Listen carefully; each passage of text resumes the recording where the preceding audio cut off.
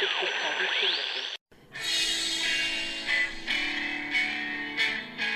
the fake news the enemy of the people, and they are. It's a serious question. I appreciate your passion. I share it. I've addressed this question. I've addressed my personal feelings. And I want you all to know that we are fighting the fake news.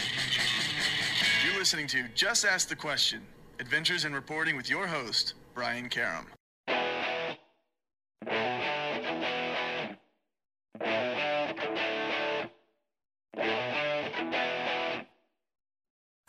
Hi, and welcome back to Just Ask the Question. I am your host, Brian Karam, and today it's a pleasure to have with us again Michael Steele. He's the first African-American to ever be a lieutenant governor in the state of Maryland. And more importantly, and I always screw this title up, Michael, but I want to get it right this time, the chairperson of the Republican National Committee. Yeah, that little organization, yeah. That small organization. That thing, yeah. He's also a proponent of the Motel 6 theory of Republican parties, and we'll talk a little bit about that. Yes, although they seem like they've broken all the light bulbs, so I don't know. That porch light ain't as bright as it used to be. We'll talk a little bit about that on the other side of the break, but before we do our opening break and pay the bills, yes or no, were you surprised by today's vote? No, I'm not. No, I'm not surprised by anything Republicans do. To be honest, it's like the Bataan death march in watching the slow degradation of the Republican Party over the last 5 years, the sort of willingness to just shed any elements of decency, constitutional principle or norm, for the ideological vacuousness of a Donald Trump. I mean, it's an empty space. It literally is like walking into a room with nothing in it. Wow. And being overwhelmed by it. Yeah. That's when you deal with Donald Trump, that's what it's like. When you walk into that space, that's what it's like. And, you don't have to listen to me to say it. You've got a lot of people from family members to his business associates who will tell you what that experience is like. And so with all of that warning, with all of those red lights, you have Mitch McConnell, you have Kevin McCarthy, blind ambition for politics, blind ambition for power, blind ambition for grift and graft, saying, you know what, the legacy of Reagan's, we're perfectly comfortable crapping on that. The legacy of Bush, absolutely we'll crap on that too. The legacy of republicanism, yeah, let's tear that piece of work up. So that's where we are. So when you look at, the obstruction, the interference, the lies leading up to January 6th, and certainly since January 6th, culminating in the decision to not support a national commission to review and understand better what happened on January 6th. It just tells you, you talk about, Motel 6 Republican, for guys like me who are standing on the front porch with the light on, right, trying to say, hey, we still have something of value. You're pretty much at the point where you kind of turn the light off and go, okay, well, that was interesting. Well, we're going to take a short break, our opening break, and we'll be right back.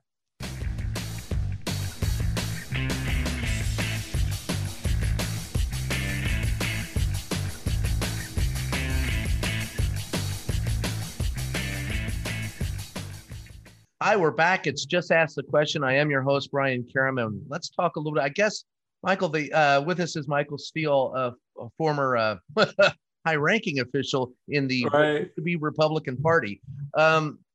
Is there any reason to keep the light on anymore for the party? Yeah, that's a good question, Brian. I mean, I think when you look at the principles, if you could just strip out the politics for a moment, and you can strip out some of the trashing of certain policies, like, going back on free market principles, going back on spending principles, and just kind of look at what the party has articulated and had articulated up till around the end of the Trump. Bush term. Yeah, right. Yeah, I mean, those ideas are still worth talking about and still worth discovering for a new generation of possible Republicans. Look, we've dropped from 28%, 29% party identification across the country to now 25%.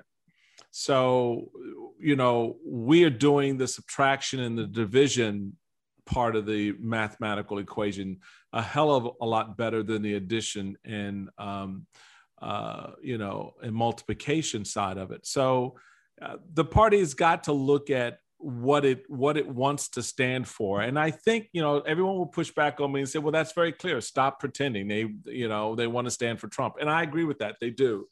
So, but the question is for those who don't, who are still inside the room, who are still and how many of those are house. left? I mean, he's what do they do?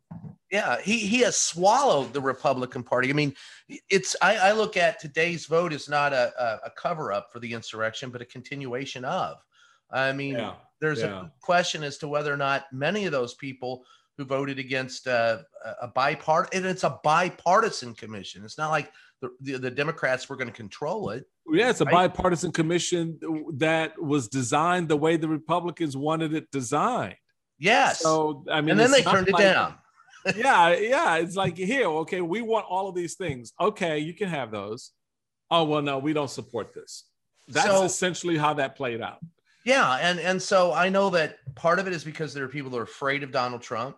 Part of it is because some of these people probably involved in the insurrection, they don't want that known. I think that's a big part of it. I think it's also the public embarrassment of having to eat crow on everything that you've said in support of Donald Trump and everything that you've done in support of Donald Trump, including impeachment, because that commission, if done correctly, will expose a lot of sins.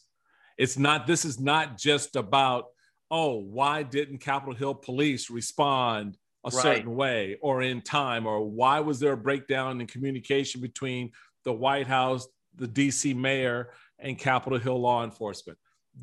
It's all beyond that. It's so much beyond that. Who was texting and tweeting and, sending out signals prior to that, the day of. So there are elements here that once a full investigation is done, and it will be done, what's going to happen, I suspect, is Nancy Pelosi is going to form a select committee.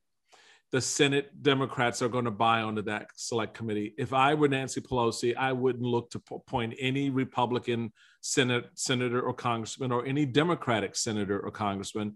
I would get an outside bipartisan commission comprised of lawyers, comprised of former judges, and comprised of former elected officials.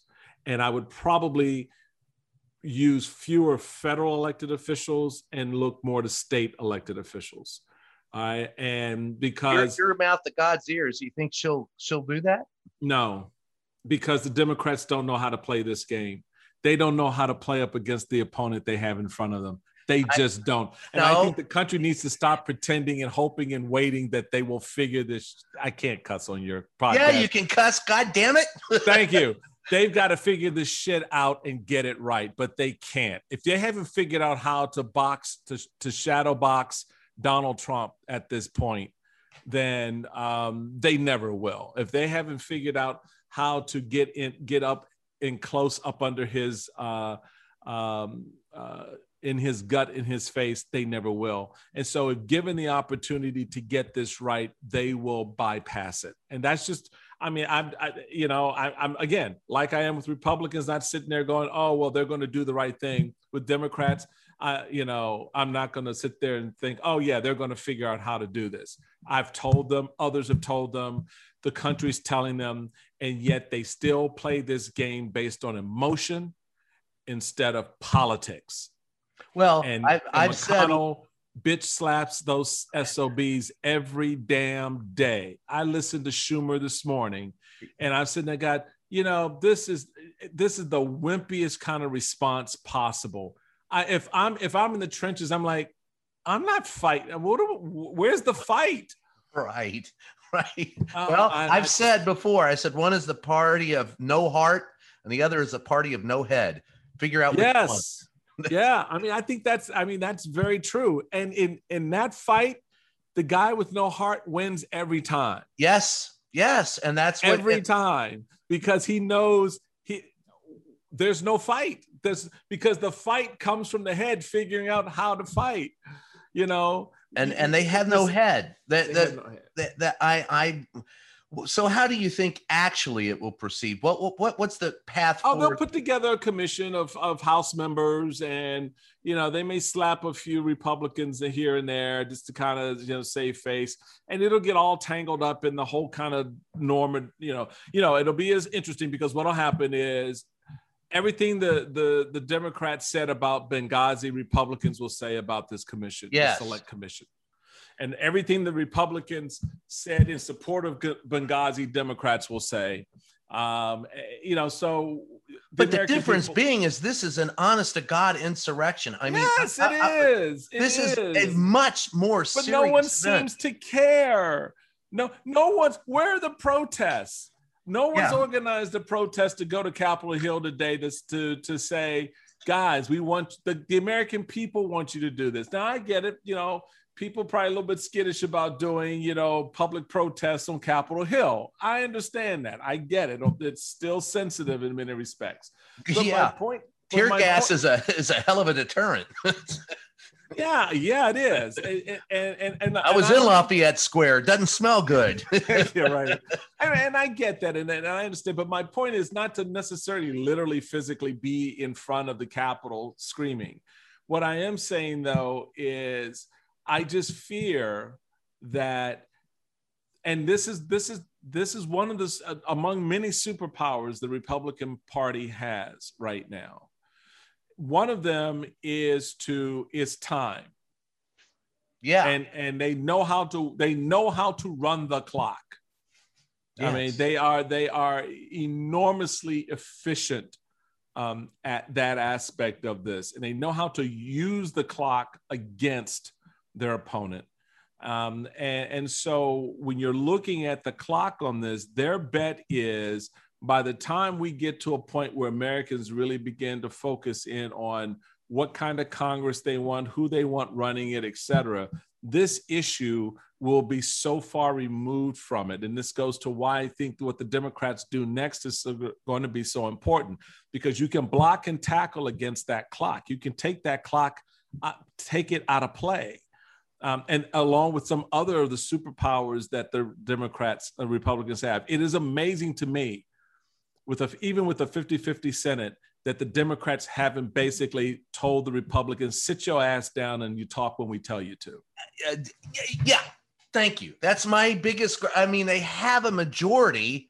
And it's a slim one, but they act like they're still in the minority. They still I have never in my life seen people play the game the way Democrats do.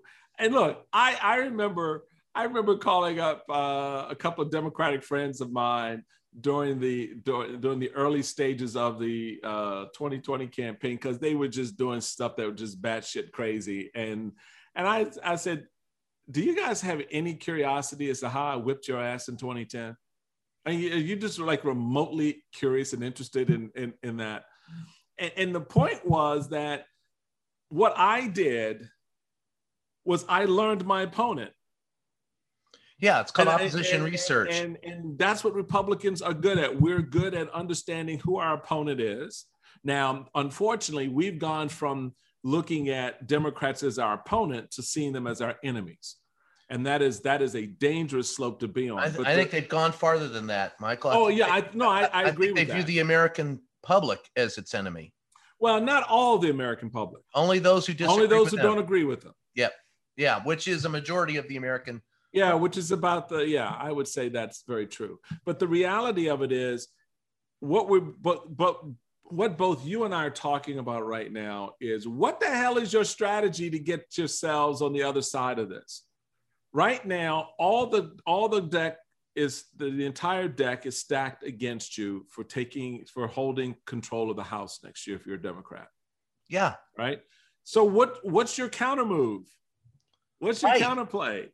Well, And you've got to set that up narratively. And this is what McConnell's afraid of.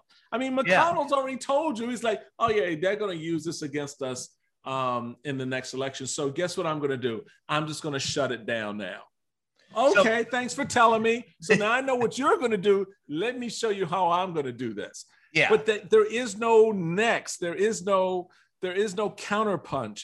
And the country is looking to this party, the Democratic Party, for the counterpunch, but there isn't. I mean, there's a reason. I mean, do you step back and say, okay, why did they vote for our guy by over 7 million more votes than the other guy, even though he got 7 million more votes than he got the last time? Why did they give us the majority in the House and the Senate, even though in the Senate it's narrow, but we still have the majority? Because we're angelic and we love everyone.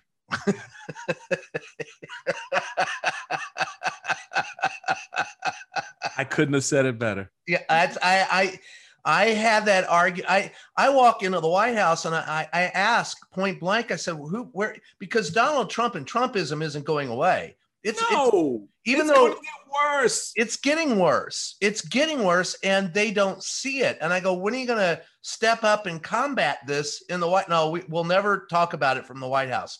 Well, if my kid keeps, they don't have a political shop in the White House. Yeah. There's no, we're not going to address it from whatever we do. I said, well, you better put James Carville or somebody who's got some fight in him on the job, because you all come across it. They think by ignoring him, he'll go away. But when my kids shit their pants, if you ignore it, the shit's still there. So yeah, it is. And you know what? The interesting and it gets worse with age. I was going to say it gets worse with age, but then there comes that point where you don't smell it anymore.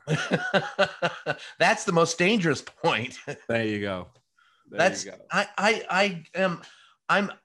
I'm amazed with the lack of understanding from the Democratic Party about what they're up against. Honestly, I don't understand it either. Democrats have never been good at this part of the game. They just haven't been, and Republicans have perfected it to the point of, well, they're nasty little street fighters. You got of being dangerous as a collective, being dangerous, and who's going to be there on the front lines on behalf of the American people, which is why a number of Republicans have tried to look at alternative ways and routes to do that, because they realize they cannot rely on the Democratic Party. And if you're a Democrat, you have to ask yourself, why was the Lincoln Project more successful and more popular than we were? Yeah. Why could they galvanize? And if you take out the Lincoln Project, Republicans for Democracy, et cetera, so all the other ancillary organizations, how do you think the 2020 election turns out? Well, I'll do you one better than that. I have said it literally took an act of God to get Donald Trump out of the White House, the coronavirus and his response to the pandemic. Yeah. It was that, had he said, because he's always looking for an enemy. If he had come out and said, the enemy is not China, the enemy is the coronavirus, whatever we think. He would have been reelected. There you go. He'd have been reelected. But Yep. The Democrats think that they won by the strength of their ideas, and that they're ideas nobody was talking about other than, oh, you want to defund the police. Yeah. And they didn't get that. So they let that little late nugget get the better of them. And instead of having a little come to Jesus meeting with the team and saying, okay, now that you got that out of your system, I don't want to ever hear those words leave your mouth again for the remainder of your existence as a Democrat, because it shows me, Brian, a fundamental lack of understanding of where the body politic is in the country. Well, not between Republicans and Democrats, but between and among folks in the entire country. And the entire country, and I know I always get this pushback from my friends on the left, and I expect that, and it's appropriate.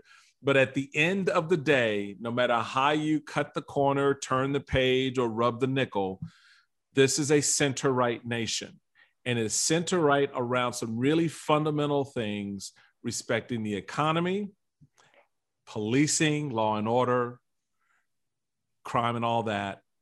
And now a heightened sensitivity on matters related to race and certain constitutional ideas that go beyond the Second Amendment, right? Yeah, well, so the Democrats are going to push back and say that you guys are you defend the Second Amendment above the First, that you take care of the rich and not the poor, and the standard bill of fare, and that defund the police was something that came out of the choking incident that led to the death of an African-American man that was honored at the White House 2 days ago.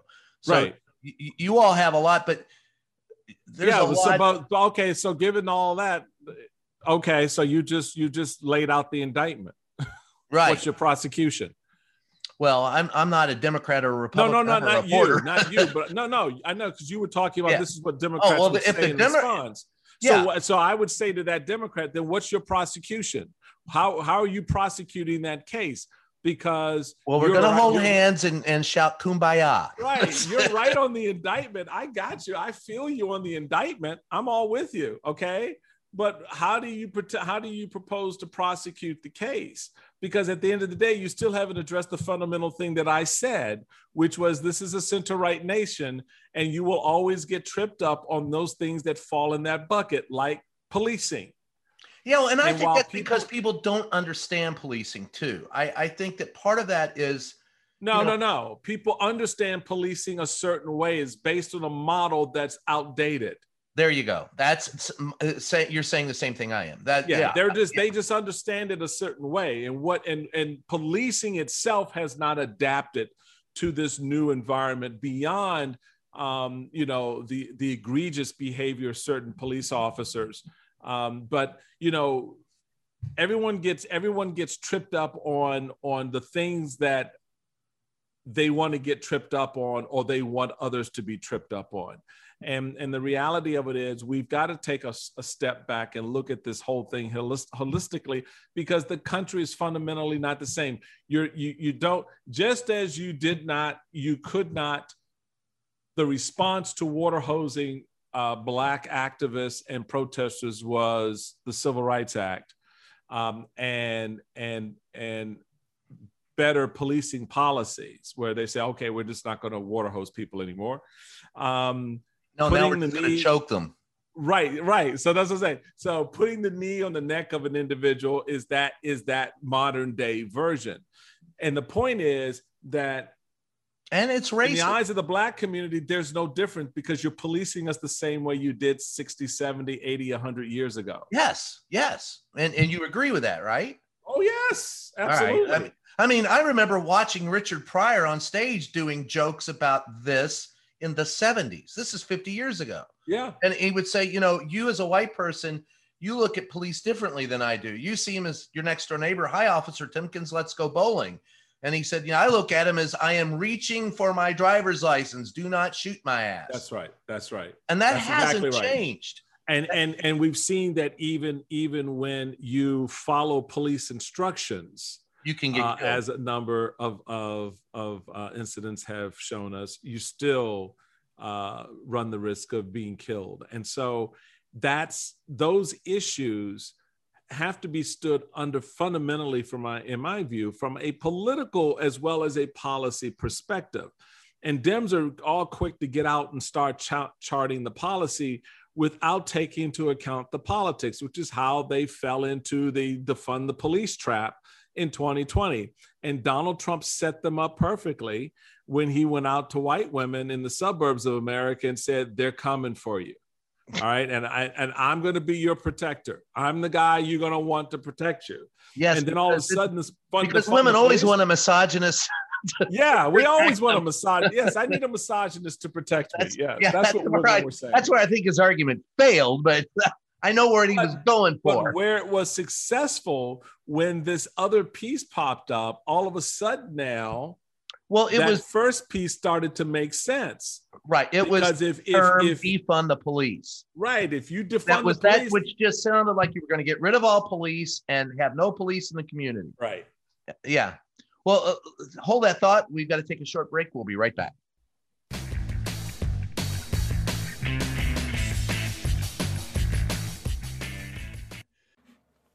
Just ask the question. Facts you can hear. Hey, JATQ podcast listeners. As you know, now more than ever, the truth is hard to come by. Misinformation and bias seem to be almost everywhere. But don't let those fearmongers get you down. Just ask the questions and help support a vital pillar of democracy by subscribing to our brand new Patreon page. We are independent, fact-oriented, and never partisan. Help us keep bringing you the objective news you need at patreon.com/JATQ podcast. That's patreon.com/JATQ podcast.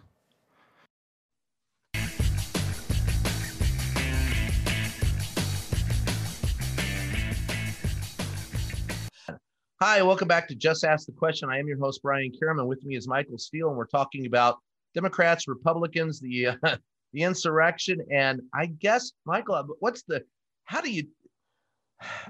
how does America go forward? We have, I look at one hand, the minority, the Republicans, who are trying to force their will on the American democracy, and Democrats who really don't seem to know how to fight the battle.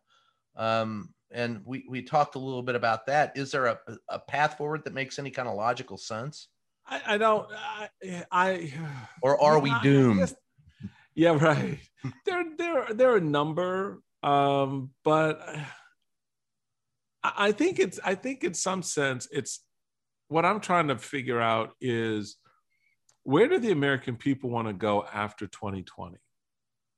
I mean, because what Republicans are doing is whether the state legislative, I mean, you take into account the state legislative races and actions, changing the voting laws and the processes there. Trump's still dangling out there that he's going to run in 2024 and actually planning to start his rallies. And again, if I'm a Democrat, right. Well, if the president is saying, do you believe Trump will run again? Oh yeah. I don't know if he will. I don't know. I'm not going to say I believe he will run. I believe that if there's a pathway for him to do it, he will. Number one, and number two, if the pathway is foreclosed for whatever reason, maybe perhaps legal problems that come from some federal indictments and state indictments, which I think are coming. Yeah. Do you? Then he has positioned himself, regardless, either way, of being the arbiter of who will be the nominee. Yes, I think that's what is. I think he's grifting his followers. I don't think he will run. I think he'll have federal indictments that he'll be staring at. He'll call them a hoax. He'll call them, witch hunts, and he'll be wrapped up with that for the rest of his life. But it puts him in a really good position to be the kingmaker, which is and make money off of it. Right. At the same time. And he's got acolytes like Santos. Yeah. He's got him. He's got Matt, soon to be indicted Gaetz. Matt to be indicted Gaetz, crazy ass Margaret Taylor Greene, racist crazy ass Margaret Taylor Greene. I think she's certified. I'll tell you, she's certifiable. No, I think she is. This woman is, and what I'm hearing inside the caucus, they are horrified, and they realize, shit, we opened a Pandora's box here, and it is true. There is no way to close it. Yeah, we were trying, Earth to Earth 2. We were trying to tell you that. Well, and I read an article today that said there are 20 to 30% of the GOP are solid QAnon beliefs now. Well, what's happened is what we see is a maturation to the point of political explosion inside the GOP from what Richard Nixon did in 1968. Richard Nixon opened the party wholesale for the first time to white segregationists who were abandoning the Democratic Party in the South. The Southern strategy. The Southern strategy, exactly. And so now this is the maturation of that, where the party has, for the sake of trying to pulled together numbers to win national and local elections. Then in 68, it was about winning national elections because you couldn't win the presidency without winning the South. And the Democrats had a lock on the South. The Republicans had a lock on the North. But there were more electoral votes coming out of the South because you had places like Florida and Texas, et cetera. So you had to win. Again, one of the reasons why Kennedy went that fateful day to Dallas was to shore up the Democratic Party's control of the South, of Texas. Because it was starting, they were getting a little bit nervous about all of this civil rights bullshit that Kennedy was his brother, not the president, his brother was Kennedy, preaching as Attorney General. Yeah. Right. So, so he went to kind of, shore that up. So they were like, no, we don't want that crap. We don't want that. And so he went down and said, no, it's okay. It's good crap. And they said, well, we don't think so. And the rest is history. So you have that narrative playing itself out. Further, another layer when Reagan launches his campaign for the presidency in 80, not 76, but in 80 in Mississippi, reminding, sending a dog whistle out there to the South. I'm someone you can get on board with. Well, hell, you go Nixon, like you said, after he was when it looked like he was going to get impeached. Where were the only places he was making speeches? The South, Mississippi, Alabama. Exactly. So this narrative, so folks can understand and appreciate the historical links and context to why this is playing out the way it is today. This is something that just didn't bubble up under Trump. It has been in play and really nurtured for some time. Again, one of the reasons why I gave the speech I gave in 2009 as national chairman that the Southern strategy was over and that we would no longer adhere to that, and declaring an end to that form of winning politically. Shows how right you were. Well, they fired my ass because I dared to say it was over. So, we like the idea of a black man running the party until he opens his mouth. So then that's right. We like the idea of an African-American gentleman being the head of our party until he says something that makes sense. Then we want him gone.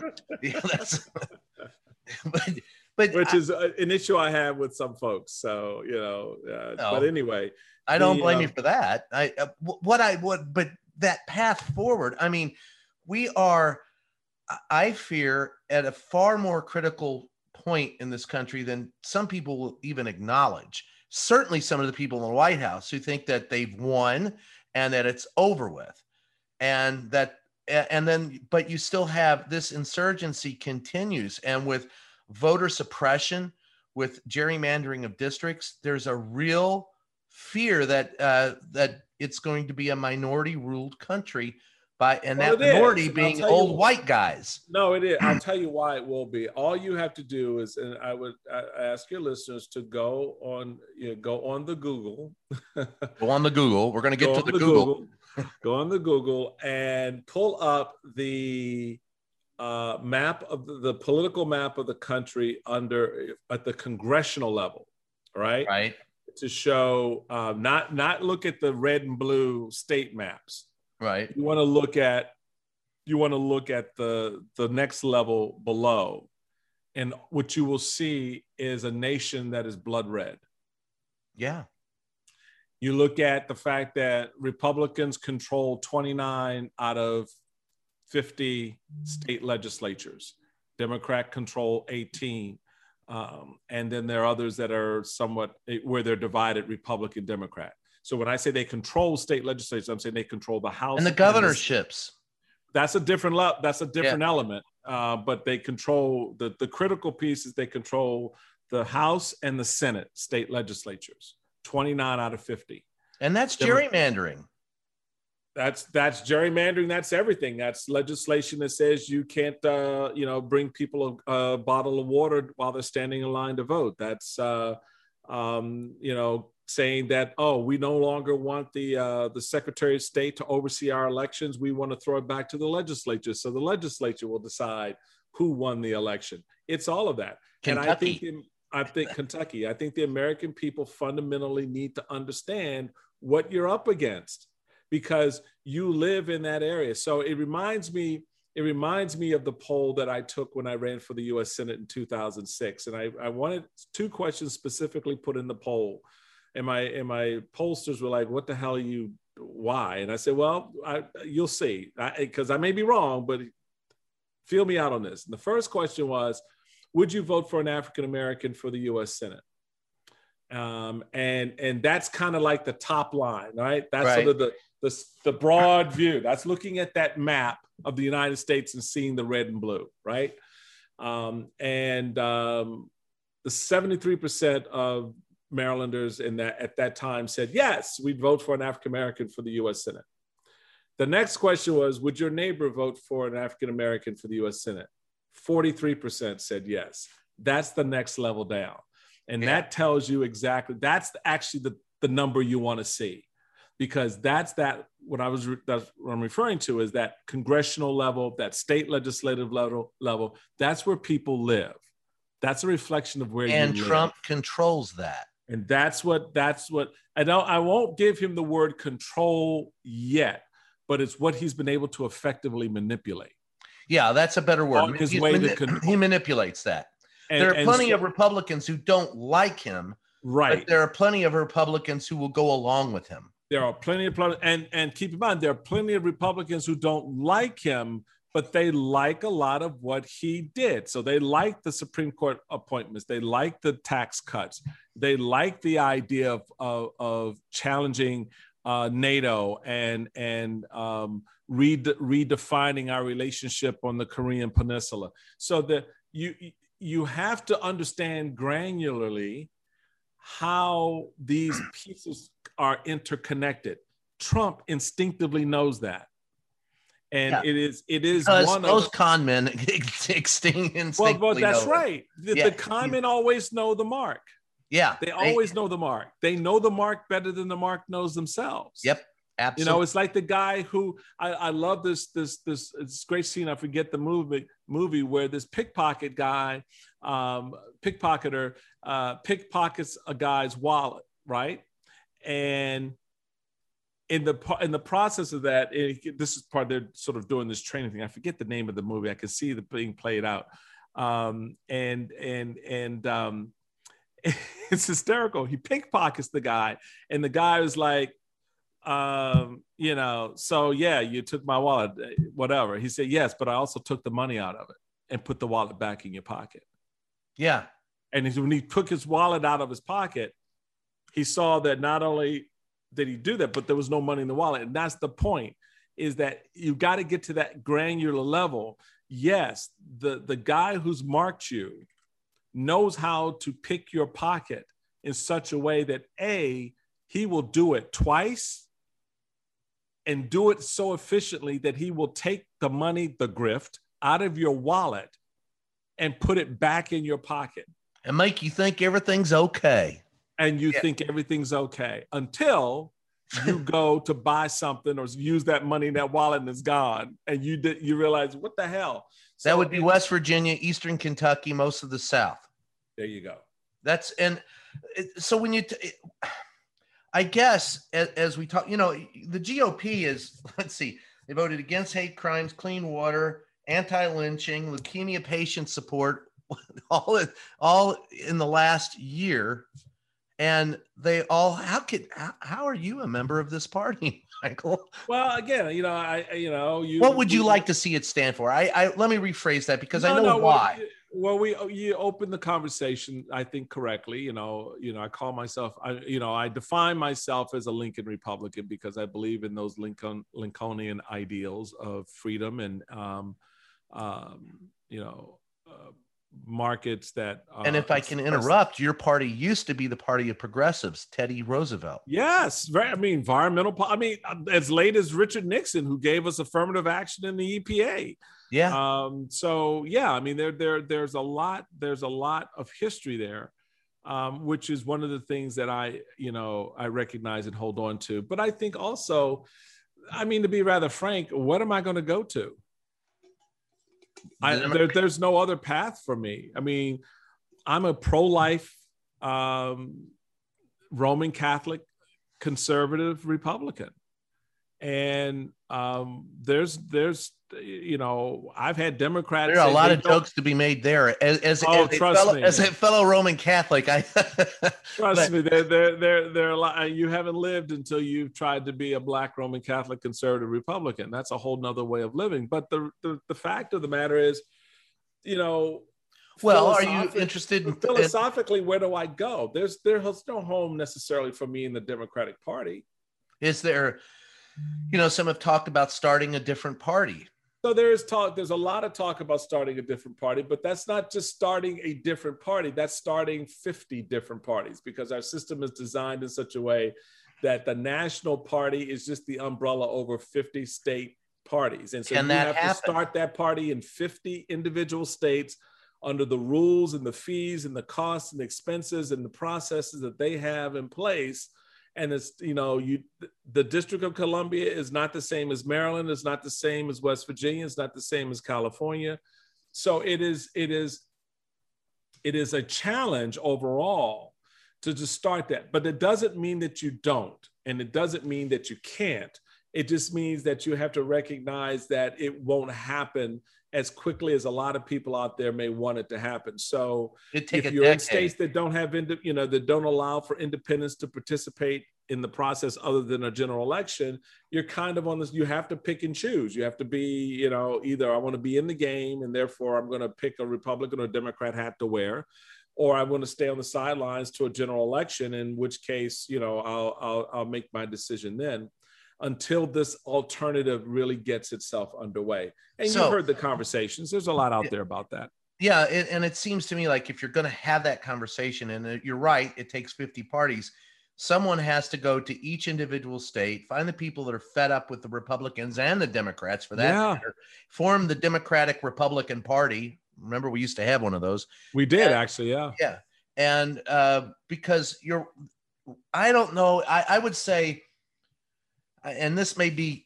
your slant because you are Republican, I do believe that the vast majority of Americans are somewhere in the center.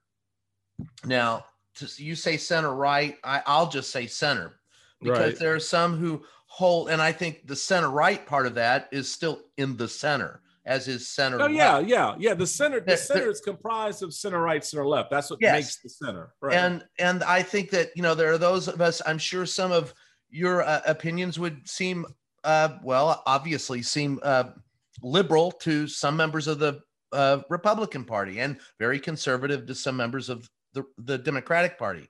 But by and large, when I run across most people, and not politicians, but people, it's like, I don't care what my neighbor's doing. I just want to be able to lead my life. I want it to be fair and equitable. I want the rich to pay for, I want roads. Is that socialism? Well, that's a political term. I want good roads. I want a school. I want hospitals. I want an internet. I want an infrastructure. Right. And then when you start slapping labels on it and putting people in different little silos and categories is when you have the problem. So I see that there is a path there, but who picks, and I think it would take a decade's worth of work, that you'd have to have people in each individual state. You'd have to have a lot of money behind it, but what is the alternative? You just laid it out. And I think that's part of, I think first off, you got to start philosophically. You've got to set it up so that people understand what you want them to gravitate towards. That touches on the bodies that want to participate, as well as the money that wants to be in play. But at the end of the day, you're still left with the process. You still have to run the gauntlet. You still got to organize. You still got to meet the challenges at the state level, which, by the way, will not be in a vacuum. There will be resistance. From Republicans and Democrats. From Republicans and Democrats. Now, some may argue that maybe not so much from Democrats, because at the end of the day, in the short term, they may see more upside benefit in certain, particularly bluish, purplish, purplish, not what's I say, purplish states. Mix, yeah. I got you. Yeah. I knew where you were going. I haven't had my 7th cup of coffee yet. I think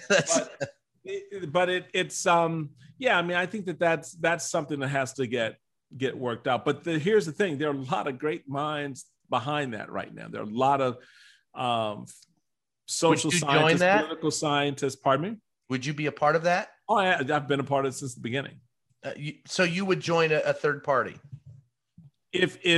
If what I see right now continues, like I said, if the light goes out on the porch, where do you go? When do you determine that the light?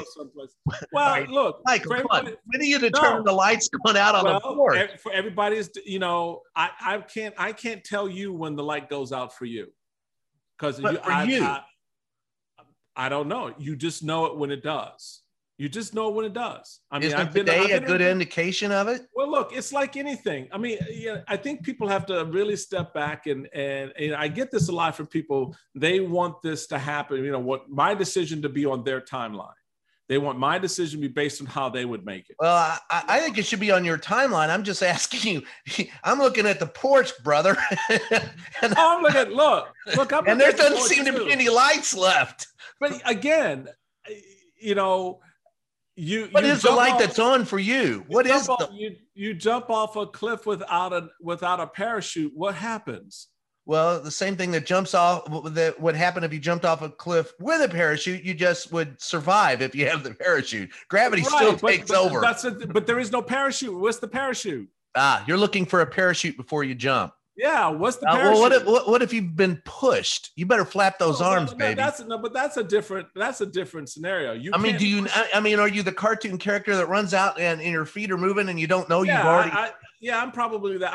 I'm probably the Bugs Bunny in that scenario. Yeah, absolutely. I think that's the coyote. I love it those times when they cut off the limb for Bugs Bunny and his limb stays up. That's kind of me. And the tree falls. Well, I mean, and that's where a lot of us are. A lot of us out on that Republican tree limb. Do you not recognize it? Is that? Well, let me say. No. Is let it me a finish danger? the analogy. But let me finish the analogy. Okay. The party is sawing the Matt Gaetzes and those idiots are sawing off the tree limb, thinking that they're going to cut guys like me off and we're going to fall. Here's the funny part of that. It's the tree that falls. Our limb stays up. Well, that's absolutely makes no sense unless you are in a cartoon. You realize it. Well, you don't think this is cartoonish? Well, I do. Unfortunately, it's reality. But I mean, Matt Gaetz is the frat boy that other frat boys laugh at. But he's the frat boy that everyone asks to themselves. And I've been in those meetings back in the day. They go, "How the hell did we let him in?" That's him. Yeah, we were clearly too drunk for that meeting. But no, seriously though, looking at it, everybody knows for themselves what that moment is. I've been doing this. I've been in this for 46 years. It's like trying to end a marriage. It's like trying to end a relationship. You work hard to hope it, have it survive for as long as you can. I get it. I've been doing. The water I've carried, the arguments I've been in, the fights on behalf of the party, the successes we've had. All of those things, they just don't end because Donald Trump showed up. Donald Trump is a symptom. As you said, honestly, Donald Trump is a symptom. So it's not him showing up. It's him showing up that lets you know, I think, that the patient's dead.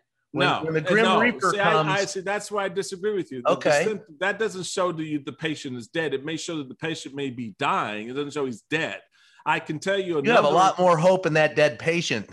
No, well, look, again, you have never walked in my shoes. So I haven't. It's hard for me to explain to you. No, I get it.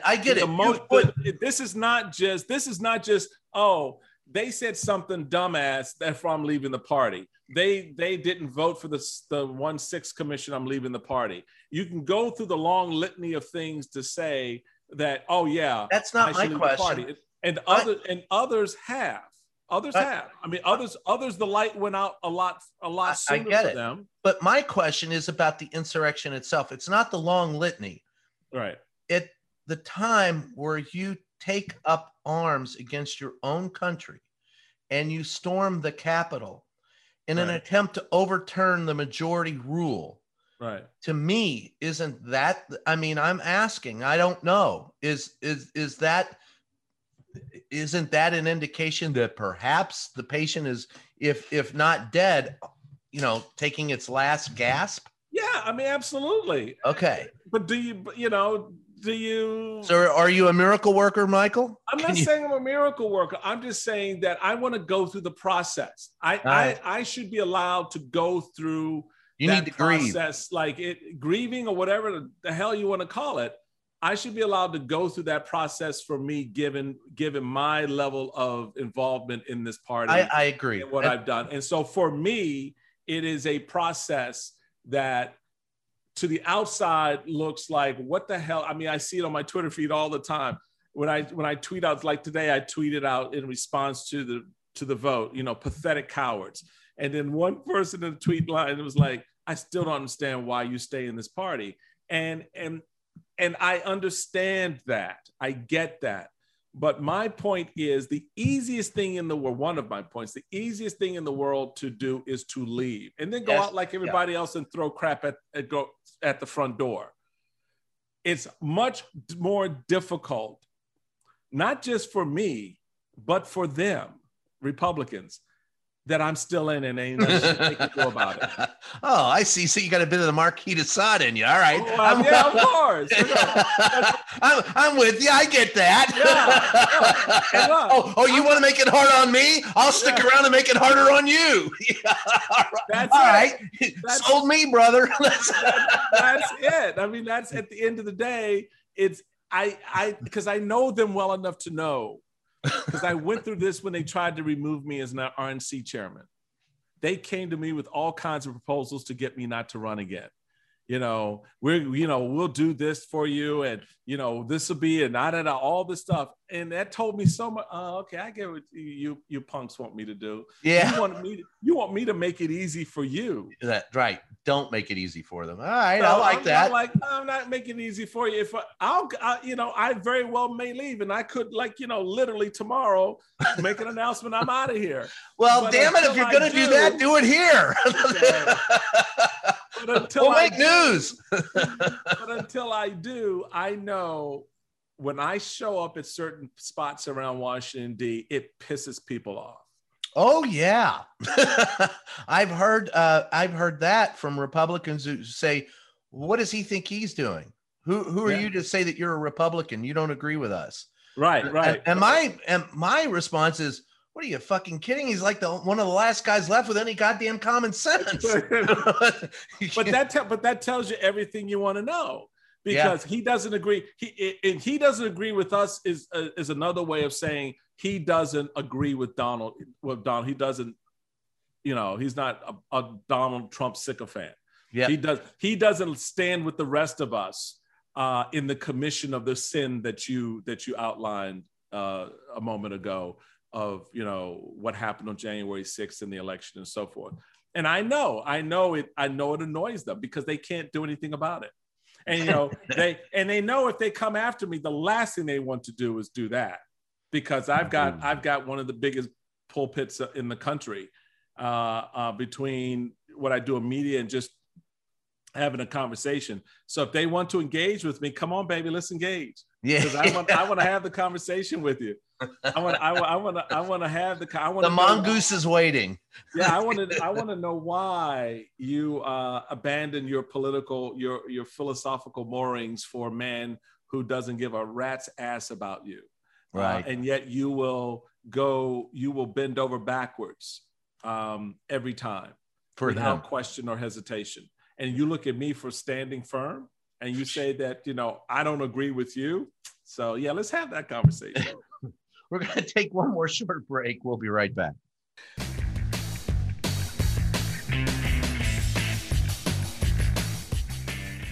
Hey, Just Ask the Question podcast listeners. If you've got a second, head on over to Twitter and follow our official page, JATQ Podcast. That's JATQ Podcast. Again, that's at JATQ Podcast.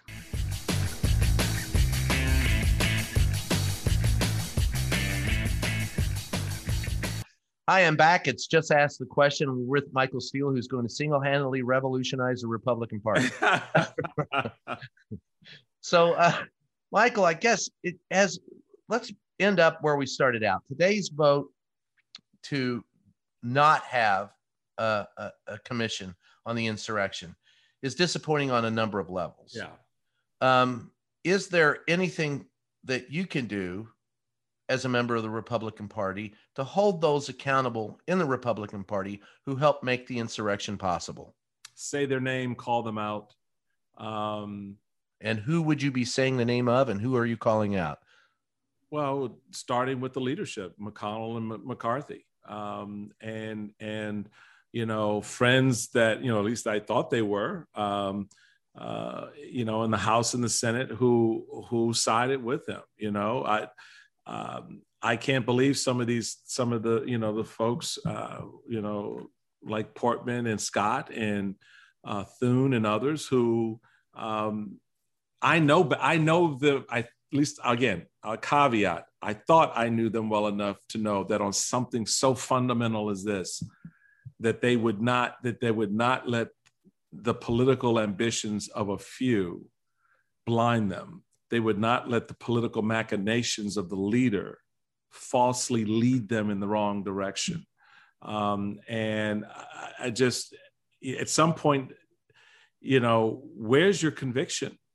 What, if you're not convicted on something like this, about something like this, then where do you draw that line? Well, apparently you don't have a line to draw. There is no line. There is no line. Exactly. So it's not about politics. It's not about democracy. It's about holding on to power for greed's sake. Power. It's power in the assumption that lines will be redrawn in the various states that will give them the majority they need to thwart the rest of the Biden term and to set up a win for Republicans in the House, in the Senate, in the presidency, rather, in 2024. Do you think they'll be successful? Going back to the other part of our conversation, given that they're opponent of the Democrats, yes. That's pretty frightening. If their opponents, you think the Republicans will be successful in getting back to yeah, I think they're very well poised to take again, all things being what they are today. Now let's have this conversation in about 8 months, and then right. I'll give you a different analysis based on what I see having been transpired by Democrats and Republicans in that time, and then of course, and who's indicted. Well, I don't think the indictment. I think the indictment helps the GOP. I think again, if people misreading the tea leaves here. I know everybody's like, oh yes, that'll be no, baby. That is a rallying. That is you're trying to take out their king. Yeah, that's a rallying cry. You know, the Biden Justice Department and the Democratic prosecutor who's already on the record when she ran for the office telling people why she wanted the job to go after Trump. Oh yeah, baby, that not only does that put hundreds of millions of dollars into the Republican coffers, it certainly solidifies and firms up that vote going into 2022. Right. And if you're not inoculated against that politically, you're looking at 40, 50 seat pickup by Republicans next year. Really? But are we looking at it? I mean, the Republican Party does not represent the majority of American people. But they do in the districts in which they run. That's why I keep telling you to go look at that map. Yeah, but that's due to gerrymandering. I think that's the point, isn't it? Yeah, you got to stop looking at these statewide races and these presidential races and projecting this because Donald Trump lost by 7 million votes on a per congressional basis. Biden only won if the vote changed 43,000 votes in any congressional district. This race is different. It's a different outcome. Yeah, and Georgia, remember, it had votes. I mean, Georgia, it was the special elections that got him, the majority. Yeah. And they have not, but there's a point you made earlier. The Democrats have not taken advantage of their majority. They don't know how to. That's why they haven't. They don't know how. They don't have. I mean, they need to listen to the likes of James Carville. Yes, I mean, and their problem is they don't, because James Carville is out of the DLC, the Democratic Leadership Conference of the Democratic Party. He is the center right. He is the center left, because he's the conservative version of what you see inside of the Democratic Party. But yeah, they should listen to him now. They should, because he's right. He's tactically smart about what they need to do and how they need to bang that drum every day. You've got to retrain the way the voters are looking at these things. And that's the one thing Republicans are good at, which is why when they leave their caucus meeting at the end of the week, they know what the message is going to be starting at 5:00 p.m. on Friday that will run straight through Monday morning. And Democrats never do that. They don't. Everyone. I mean, it was Carville knew how to do it. I mean, that's how he got. Very much so. Yeah, he's very good at that. I mean, hell, he published a book, "We're Right, They're Wrong," and preaching the very message that Republicans use today to go after the Democrats. And the thing about it is, you've got to be able to look at your strategies and figure out how do we adapt them in an age of social media, and how do we magnify them in an age of social media. Well, and Trump knew how to do that. And Trump knew how to do that, which is why. And look at what's happened, to make the point. Look at what's happened since they took him off of Twitter and so forth. All right. So there's been a lot of degrading of that.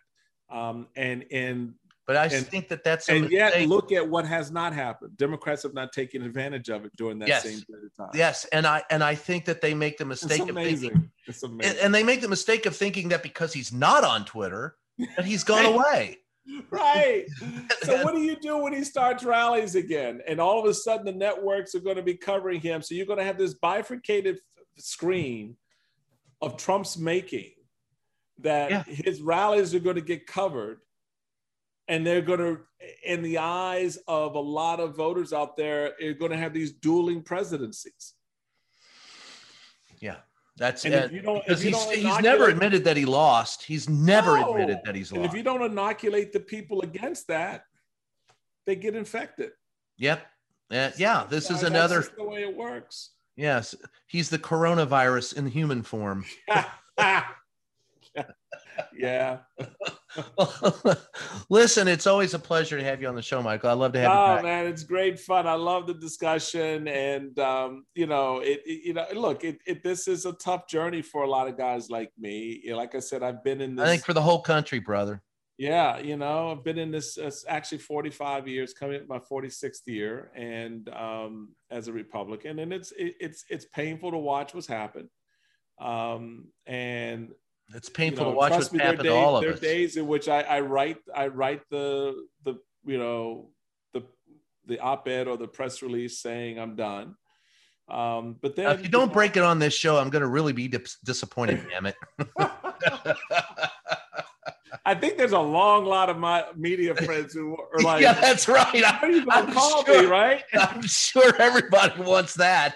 You're going to call me when that moment. Yeah, you're going to call me, aren't you, brother? Come on. When that porch light goes out. When that porch light goes out, baby, you want to call me. Well, it's flickering at the very least. Oh no, it is, and and just so folks understand contextually that conversation, that part of our conversation. I'm not disagreeing with you. Every question you ask me are questions I ask myself.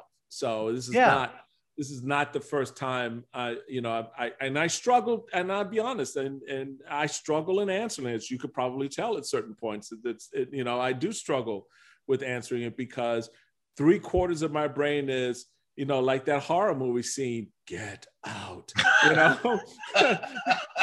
That's 3/4 of my brain.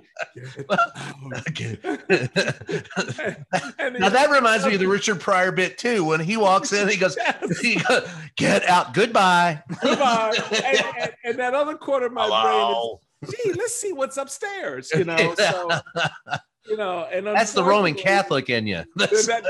Well, it is. It really is. I mean, in a lot of ways. And you know how we were brought up, and so it's just that's all part of it. So, but I don't want people to not understand. But I think there's a need for I think there is a need in this country for 2 strong or 3 strong or 4 strong, but strong parties that represent the interest of Americans and will stand on principle and fight. Yeah. And like I said, we've got 2 parties. One has no heart and one has no head. And you're right. The one that has no heart will always win because it knows how to fight. Yeah. Which was and it's not concerned with the consequences. Nope. And that was more than anything else. That's one thing that you have to, we didn't learn it in the press. And it took a long time for others to follow, but there were some of us who pushed back against Trump. And the reason why was, I grew up in a neighborhood where I knew what a bully was. Right. And you've got to stand up to a bully, and to hell with the consequences. You have to stand up to him. You have to. That's what you have to do in order. That's partly why I stay, is to stand up to the bullies that. And I understand that part of you so well. Yeah. Emerging inside the party. I mean, capitulation for me is just not something that comes easy. It doesn't come at all. It's not in my nature. And it's folks who worked with me at the RNC during some very turbulent times. The very few times that I did capitulate, it always left a bad taste in my mouth. I could never speak honestly, and never did speak.